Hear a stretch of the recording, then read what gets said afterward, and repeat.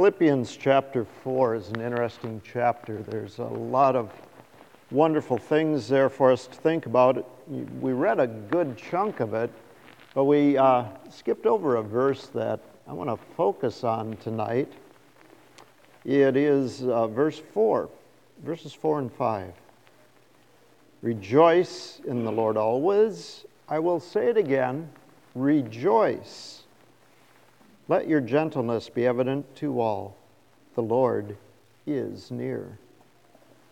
And then you heard these other verses. Do not be anxious about anything, but in everything, by prayer and petition with thanksgiving, present your requests to God. And the peace of God, which transcends all understanding, will guard your hearts and your minds in Christ Jesus. Rejoice. This has been another one of those weeks for us here at Faith Lutheran. Several folks have commented how the old patriarchs and matriarchs in our congregation are going to be with the Lord and how much we miss them. For if you don't know already, Lloyd Switzer went to be with his Heavenly Father. Was it just yesterday? Wow, time flies. Yeah.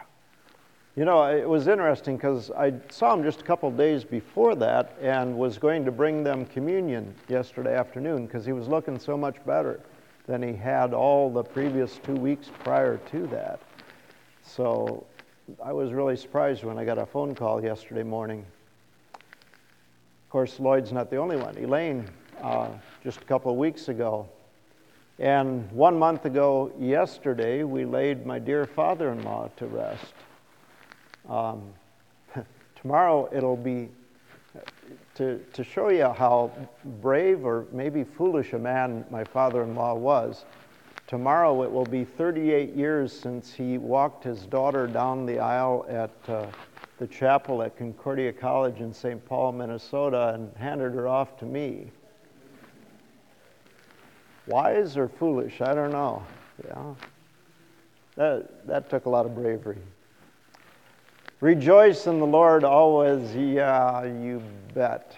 I would guess, looking around here tonight, that maybe, just maybe, you've got a pain or a problem somewhere in your life, a concern deep in your heart that maybe you haven't even said to somebody else. Most of us are dealing with a full boatload of stuff. You know how that happens. It comes every day. And this isn't just the problem of saying goodbye to elderly parents and grandparents. It's not just dealing with grief. 'Tis the season. And if you know anything about addictions, you know that this is a particularly difficult season for folks who face addictions of any kind, and particularly alcohol. It's a rough season for such folks. And the result of those problems is, well, it's, you know what they are. You've experienced it. You've had neighbors or friends or perhaps family members even that you've dealt with that have such problems, and you know the pain that it brings. Rejoice in the Lord always. Yeah, I'll say it again. Rejoice? No, I don't think so. I'll pass on that this week. Thanks. You know, so often we spend our time in church thinking about thou shalt rejoice, you know. Get the pointer out. Thou shalt rejoice. That's what we're here for tonight.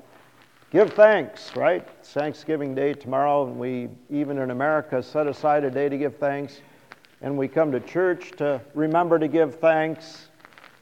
Well, what if I don't feel like I'm blessed tonight? What if I feel like I'm more oppressed than blessed? Yikes. Well, we can easily slip into that. It may not even be something serious. It may not even be a serious sin. And for those of you that don't know this about me, I like cars. I like just about anything with a motor on it. My wife she knows. How many times have I traded over the 38 years? It's, I don't know, I lost count too. Yeah. A couple weeks ago, I got a new dangerous toy with a motor on it, because the old one wasn't. To quote Tim the Toolman Taylor, for those of you that are old enough to remember the old Tool Time series, got to have more power. Yeah. Okay, you know what I'm talking about, those of you that have seen the show. So I had to get a new chainsaw. And Sunday afternoon after church, my brother's place, it looks altogether different now. That big old maple that was hanging over the driveway, it's stacked up in a nice neat pile back in the wood pile now. The oak that was in the backyard that was leaning just about as bad, it's in the same pile. More power. Yeah. Well, and of course, if a new car is good, then a newer car is even better, right? So what do we spend our time doing? I want more. Got to have bigger, got to have newer, got to have better. I thought it was really interesting and maybe a statement on the world in which we live. Right here in Franklin County, in Ottawa, Kansas, the paper came out yesterday. There was about that much news print, what was it, 4 or 5 pages of news? And about that much in inserts with ads for Black Friday. Black Friday's tomorrow, or day after tomorrow, by the way. Black Friday, that's when all the stores go into the black after a year of losing money. Yeah, they're losing money, all right. Well, rejoice in the Lord always. How on earth are we to do that? Rejoicing is pretty hard to come by, and rejoicing and thanksgiving kind of go together because, well, that's what Paul said here. Well, wait a minute. It doesn't say rejoice in your new car or chainsaw, as the case may be. It doesn't say rejoice in all of the good stuff you can buy or not buy. Think about that savings account, that CD, that 401k, that, stock market's doing great. It doesn't say rejoice in your circumstances, because your circumstances may stink. But it does say rejoice in the Lord. That's how we can always rejoice. Well, which Lord is that? Well, there's all kinds of ideas about God out there today, but let's stick with what Paul had to say about it for a minute. Your attitude should be the same as that of Christ Jesus. Okay, who is Christ Jesus? What's he all about? What's his attitude all about? Well, Paul tells us in chapter 2, who being in very nature God. Whoa, there's a statement. Who being in very nature God. The infinite being is the depths of who he is. Who being in very nature God did not consider equality with God something to be grasped.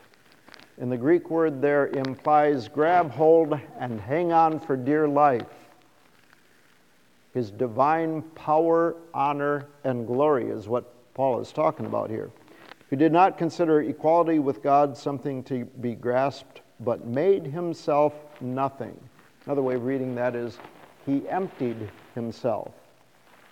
Well, he didn't really empty himself of his divine nature. He set it aside for a while. And what did he do when he set it aside? Taking on the very nature of a servant. That's not somebody who comes and sweeps out the church or puts sealant on the parking lot or changes the light bulbs.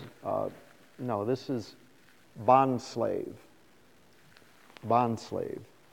Being in human likeness. Being found in appearance as a man, what did he do? He humbled himself and became obedient to death. Even death on a cross. The Lord Jesus Christ is the one who took our sin seriously, saw the pain and problems we're dealing with, and came and did something about it as no one else could. Was that the end of the story? Of course not. And that's why we can always rejoice in the Lord, even if we have to smile with tears running down our faces, which I've done more than once here lately. Therefore, God exalted him to the highest place and gave him the name that is above every name, that at the name of Jesus every knee should bow and every tongue confess. Excuse me, I skipped a little bit. And every knee should bow in heaven and on earth and under the earth, and every tongue confess that Jesus Christ is Lord, to the glory of God the Father. Who is it that rules our world and rules it for our good out of a love so deep? God. Rejoice in the Lord. Then you can always rejoice. And then don't forget, the Lord is near. When you're feeling alone, when you're feeling the pain, when you're feeling the strain, and your knees are giving way, hang in there, because he's right beside you with love and mercy and grace, coming to you in his word as he brings that word to heart, as he lifts you up with his everlasting arms and fills you with that love that is beyond telling. The Lord is near. And don't be anxious. Yeah, right. Don't be anxious. Okay, what's the recipe there? It's prayer and petition. He is near. Talk to him. Tell him what's on your heart. Speak those words you need to speak. Ask of him. Bring those needs before his throne, and because you know who he is and how much he loves you, you know he'll hear. And you know he'll answer, and it will be wonderful. And then, of course, with thanksgiving, present your requests to God. Oh yeah, we can thank him. And if you forget to thank him, then you come back and say, oops, sorry, Lord, I forgot. Thank you for that too. For that gift of always being able to come back again over and over and over. Hearing that word of forgiveness, being lifted up again by the Spirit's power, and receiving his gifts of grace with a glad and joyful heart. And then the rest of it all falls into place. The peace of God that we so earnestly desire. Why is it we keep coming back to church? Well, it's not because the preacher's got a new hairdo, I'll guarantee you that. We keep coming back because we need the love that God has for us, right? And it's here, and it's present, and it's ours. That's what gives us that peace. It's not what you do, it's what he has already done and is doing and will continue to do until that moment when it's just right and he takes you to himself, and then the real rejoicing will begin. And as a good preacher once taught me long ago, that's enough for tonight. May the peace of God, which passes all our understanding, keep your hearts and your minds in Christ Jesus to life everlasting. Amen.